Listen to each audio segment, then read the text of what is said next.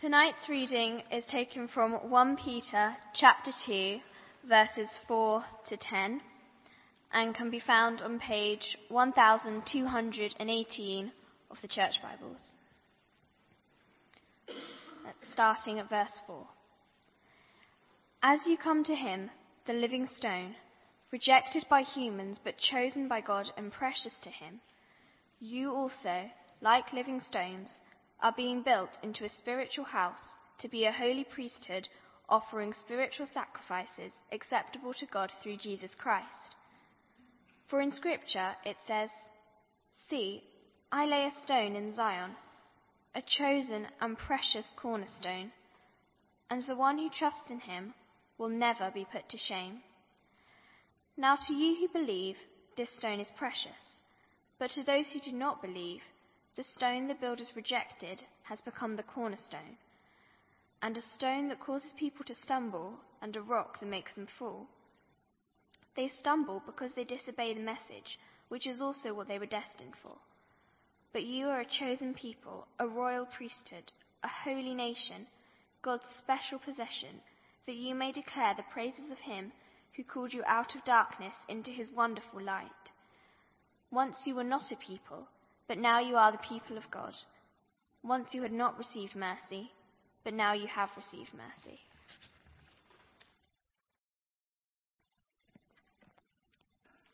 Thank you very much indeed. I really appreciate so much the warmth of the welcome here, and it's really great to be with you. And I particularly also want to thank the Lord for Pastor Phil, Reverend Phil.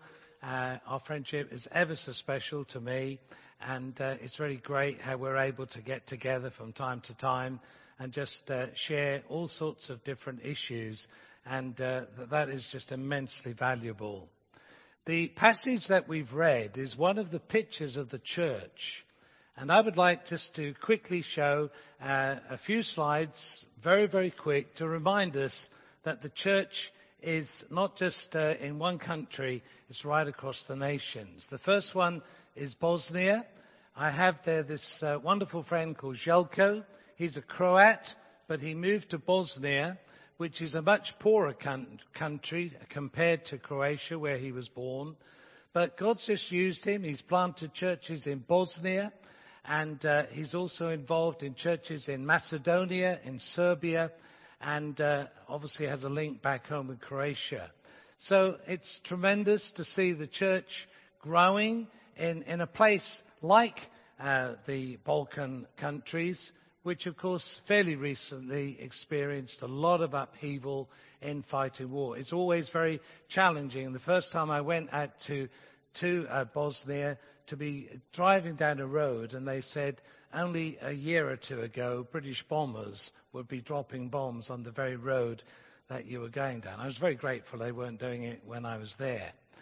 Okay, and next, Congo. I've just highlighted Congo. Congo, again, is an incredibly challenging place, but it's great how Pastor Isaac is serving God in that particular country. These days, because of things like WhatsApp, I can get sort of visual contact as well as hearing his voice, as well as seeing him from time to time. But he and his wife Mary, they serve the Lord, obviously many others, but they serve the Lord in Congo.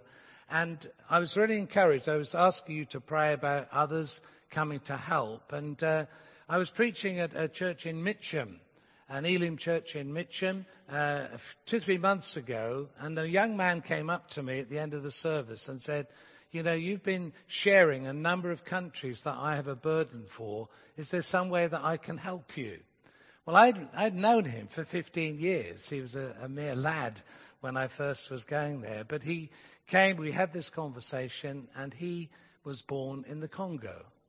And it's just fantastic because if any of you have tried to get into the Congo, it's a nightmare to get visas.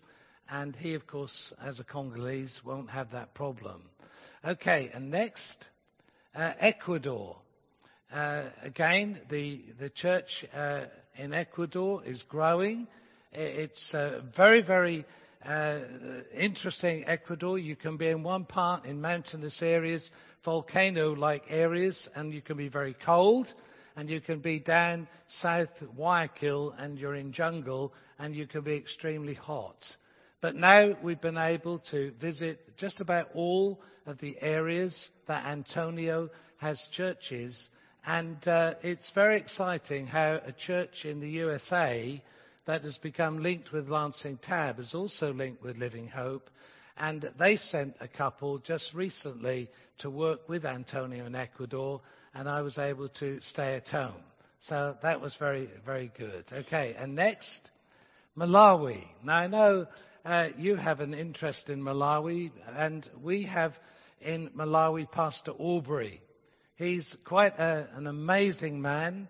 He planted a church in the Blantyre area, and then after a year he said, please, I've seen God move so powerfully through the Word, I would love to go to another village and plant a church. And so we said, okay, you go and do that. And again, we started to bring ministry through the telephone. And he saw that church start to grow and develop. And then the year after, he said, well, it's all going so well. Could I go to yet another country? And here he is at the moment. I spoke to them yesterday. And again, it's just very, very exciting to see people turning from witchcraft, turning from worshipping ancestral spirits, leaving Islam, coming to Christ. The church, built on the foundation of Jesus, that royal priesthood, that chosen people, chosen nation, this is all part of the Church of Jesus. And I think there might be one more. Pakistan. Well, again, one continues to thank God for a man like Rashid. I shared with you about Rashid when I first came some years ago. But I like the vision of this man. He's looking for 5 people to help him carry the work because his own work has grown so vast. And he's looking for 50 Bible schools, 50 Bible centers. Now, sometimes some of our friends do have fantastic vision, but the reality of how you can bring that vision into practice is a bit of a challenge. But it's good to say there is a church in Pakistan. Despite all the troubles, despite all the deaths and all the hatred and all of the things that we hear, the Church of Jesus is flourishing. It's moving. Things are happening. People are coming to Christ. Their lives are being changed. And even though they know they'll face persecution, they say, we're going to hang on to Christ. Is there one more, or is that it? Oh, there is Romania. Oh, I put this one in because I was asked, Phil asked me about Romania. I thought you could just see, this is our main contact, Pastor Ayun, and it's his wife Phoebe, it's his daughter Linda. All right, let's come back to the passage that was read to us in 1 Peter chapter 2, and we're going to share now on that, and I'll just pray. Heavenly Father, we thank you for your church worldwide. We thank you for the many expressions of the body of Christ. We thank you for all who really love and honor you, Lord Jesus, as the only Savior, only God, the one who came to rescue us, the one who lives and reigns forever. And as we just share about who we are and how we are part of that great plan of yours, we ask that you will help us. Father, please help us as we listen. Help us to not be distracted. Help us to hear what you are saying. And Father, please help me to speak what's on your heart for your people here now. Thank you, Jesus. Amen. Now, one of the things that we notice straight away in this passage is that Peter really does have a favorite word. When my wife is listening to me preach, she will often tell me that I seem in the sermon to have had a favorite word. She'll say, you use that word so many times, and I'm not necessarily conscious. She also tells me that I make up words sometimes. but that's another matter. But what we do see in these verses is that Peter really does like the word precious. It's something that is very significant, precious. Now, in chapter 1, which I know we're not looking at in any detail, but in chapter 1, he's talked about the precious blood of Jesus. And of course, that's fundamental to the church. There wouldn't be a church if Jesus had not shed his precious blood. Now, we also see, as we go into the verses that were read to us, that Jesus is precious to God. And that's always important to understand. God so loved the world that he gave his only Son. Sometimes we can say that so quickly that we forget that it was an incredibly wonderful thing that the Father did. The Father had one Son, a very, very precious Son. And he allowed that Son to come into the world knowing what would happen to him, knowing the whole story. Jesus, incredibly precious to the Father, released into this earth, into this sinful environment, into the hands of evil men who would take him and put him to death. Jesus truly is precious to the Father. We also see in the verses that he is precious because he is the cornerstone. The cornerstone, the absolute chief stone, the foundation stone. When you talk about a cornerstone from a building perspective, you're talking about something that is essential. Things are built to it. And in fact, the way other things relate are all because of the link they have with the cornerstone. And as far as we're concerned, we can only be the true church of the Lord Jesus Christ if he is our cornerstone, he is our foundation stone. Everything about us is rooted and grounded in the reality of who he is. This is such a precious thing, and Peter's going to bring this out a little later when he talks about we're a royal priesthood. We have this incredible joy that each of us has access to God because of the Lord Jesus Christ. We do respect ordained clergy. We do respect those who have a call on their lives, who are released to serve us and to bless us in the body of Christ. But we're also so grateful that we are able to come to Jesus ourselves.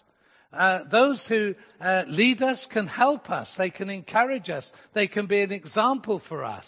But we have our own way of coming to God. We have our own direct line to God because we have the Lord Jesus Christ himself. He is that precious cornerstone, and without him the building collapses. Without him there is no life. Again, Peter is using this sort of a strange thing, isn't he? He's talking about stone, he's talking about living stone.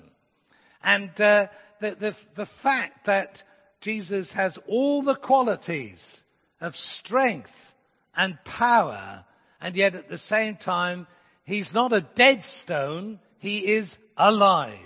He is dynamic, and he makes a difference to us. Which is where the fourth reference of Peter to precious comes in. He is precious to us as believers. Of course, we understand he's precious to God, God the Father giving his Son. Of course, we can see that he's precious as that cornerstone, that one who God the builder builds upon, and things relate to him and to him alone. He is the foundation.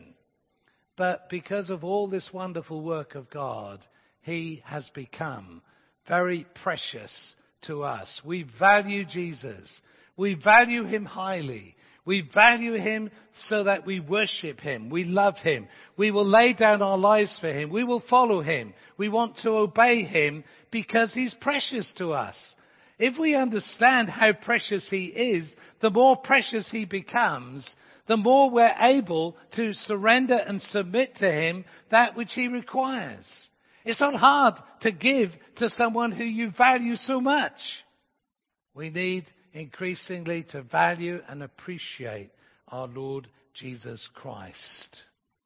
And so we, as living stones, we who've been touched by the life of God, the life of Jesus, we who were dead in our sins, far from God, we've been made alive. We've been brought into the kingdom of God. We've been brought into relationship with God. We relate to God, but we also relate together. Because Peter is really building a different picture of the temple. The temple, of course, was a very, very valuable building to the Jewish people.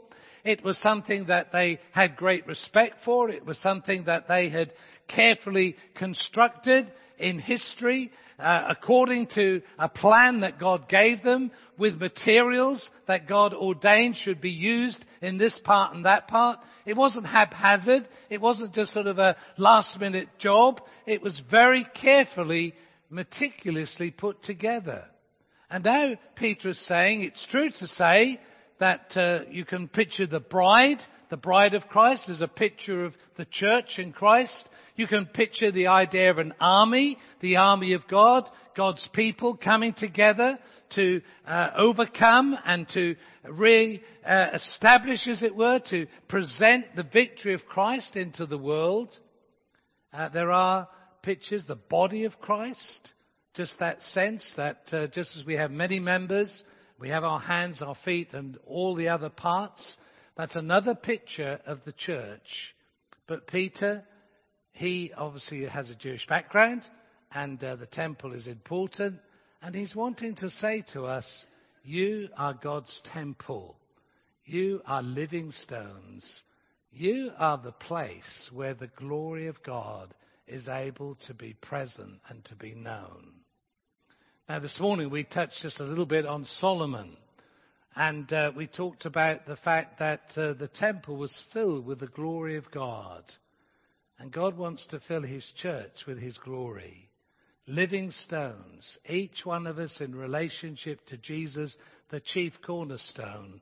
We live for him, we relate to him, and the glory of God is able to inhabit us. And that's really very, very powerful. That's really quite electric, as it were. This sense that people can discern Christ among us. That's what it's all about. It's not that people feel that, well, you're just a different club to another club down the road. You just have this interest and someone else has that. It's much, much deeper than that, isn't it? As the people of God gathered in the name of Jesus, built on the foundation which is Christ and Christ alone, we have God with us. The presence of God, even among us tonight, is powerful. It is life-changing. Jesus lives among his people. We are his temple. We are the place where his glory comes and dwells. And we long that we experience that in deeper and fuller ways. But then Peter goes on to identify some titles, some descriptions of the church, the body of Christ, which are very significant because many of them apply to the Jewish nation. Now, I don't want to get into great detail about this, but there are some who would go as far as to say that there is a replacement theology, that the Jews just don't matter anymore, and now it's all about the church. I don't think that's what he's saying here. But he certainly is emphasizing that people who've come into relationship with Jesus Christ as their Savior are a very unique and special people.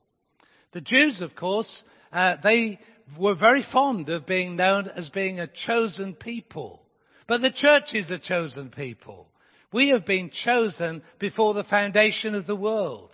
Now, again, I don't really want to get tonight into all the sort of intricacies of predestination and things like that, but we certainly know that God has his plans. God knows everything. And we have been chosen in order that we might make his name known, even as the passage here says. That's part of being chosen. We've been chosen for a purpose, to reflect him, to reveal him to others. And there is something obviously very wonderful about being chosen. If you have been chosen for a special task, chosen for a particular award or something like that, you would say that's an honor, that's a privilege. How is it that I've been chosen?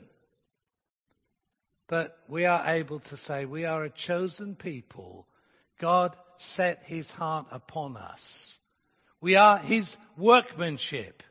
We have been created. In fact, that means we are his masterpiece. We are a chosen people. We are a royal priesthood. I was commenting this some minutes ago, but let's just return to it briefly. We are a royal priesthood. This means that as the people of God, each one of us is able to approach God and to seek his face without fear. We can come into the very throne room of God. We can come before God as we are, under the covering of the blood of Jesus. We come by the grace of God, but we enter his presence. We have our advocate. We have our high priest. His name is Jesus. And we are able to come and minister to him. Peter, in saying this, of course, is introducing something that to the Jewish people, the Jewish believers, would be quite radical, because what he's saying is, up until now, you have seen just men as having a particular situation or standing. But this is making it very clear that all have a standing with God because of Jesus. Men and women are priests unto God in the sense that we can come into his presence, we can offer praise, we can offer worship. And when he talks about spiritual sacrifices, we know that he's moving us away from animal offerings and things like that. What he's actually saying is we can come and we can intercede for others. I believe that's one of the most precious priestly ministries that as believers we all have. We can call upon God, we can seek God, and we can pray for others. And as a royal priesthood, those that can are going to gather and they're going to pray for Andrew tonight. We will exercise that priestly ministry. We believe that God is able to move and work. We believe he hears us, and we can come with boldness before him. It's very important to grasp the wonder that I am a priest before God. I can minister to him, and he can minister to me. We are in relationship together in this, a royal priesthood. The royalty clearly is all about Jesus, the King of Kings and Lord of Lords. He is the royal one. He is the one who bids us come. And he sympathizes with our weaknesses. He calls us to dwell in his presence and to enjoy him and to share the gifts that he gives us with the body of Christ. We are a royal priesthood. We are a holy nation. We are a people who belong to God. We are a people who have a distinctive. When you move around the nations, you're aware of certain cultures. You're aware of certain habits. There's all sorts of things that can be unique and special about a nation. But what is special about us is simply Jesus. He is our King. He is the one that we serve under. We are a holy nation. We are all united wherever we are, whatever part of the world, whatever food we eat, whatever temperature we handle in terms of day and night, whatever the environment, we are the same nation. We belong to Jesus. And it's so precious to experience that among the body of Christ. One of the joys that I have is when I'm in a different setting with different people with different languages. And I don't speak their languages. I don't speak hardly any language except Norfolk, which you may just pick up every now and again, a little twang from East Anglia. But what happens when you're in the presence of God's people, when you're part of that holy nation, is that you sense the presence of God. That's a great joy. I don't know what they're singing very often. I can't understand what their exhortations are when they seem to get incredibly excited or even look a little bit miserable. I don't quite know what's going on. But what I can sense God is there. God is in the midst of them. God is with his people, a holy nation. Peter sums it up really by saying we are God's own possession. To belong is so, so important. We meet in life, don't we, a number of times, people who don't feel they belong. They don't feel that anyone really cares for them. They don't feel they fit. But that should never be true in the body of Christ. We are all God's precious, chosen possession. We belong to him. And because God looks at us in that way, you belong to me. You're precious to me. Coming back to what we shared right at the beginning. The precious blood of my son was shed so that you could be saved. He's a precious cornerstone. He's precious. And when you came to know him, you became precious. You are precious. You are valuable.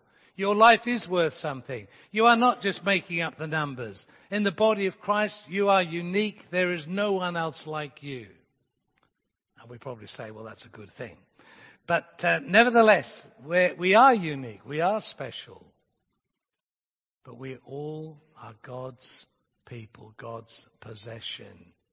But the wonderful thing about being God's possession is that he loves us so much. He doesn't use us. He doesn't abuse us. He doesn't push us around. You belong to me, so I'm going to get you to do this, that, and the other. It's not like that. This relationship from our loving God is releasing us to be the best that we can be. And so we see that Peter, having given these exhortations about the preciousness of Christ, as he's talked about being a living stone founded on Christ the cornerstone, as he's given these powerful, wonderful descriptions of what it means to be part of the body of Christ, the building of God, the temple that he is building, then we read, you are God's chosen people, a royal priesthood, a holy nation, God's special possession, that you may declare the praises of him who called you out of darkness into his wonderful light. As God's people, who are we? We are those that belong to him, founded on the rock that is Christ, the cornerstone that is Christ. And we are proclaimers. Doesn't mean you won't have to stand in a pulpit, but we are proclaimers. We are witnesses. We speak out this glorious truth. Once we were in darkness. Once we were spiritually dead. Once we were far from God. Once we were on a road to eternal destruction. But that's not true anymore. Now we belong to him. We live with him. He's our Savior. He's our friend. He's forgiven our sins. He's given us a purpose in life. And he's given us a body of people to work out our Christian faith. It's not just me and Jesus and no one else. It's ourselves and the Lord Jesus and the whole body of Christ building together, drawing strength and encouragement from one another. And above all, as we individually build and strengthen our relationship with Jesus, that's what rubs off on your brothers and sisters. It's not just your personality. It's not just your looks. It's the fact that you've been with Jesus that brings a refreshment to those around you. We're all walking with Jesus. Amen.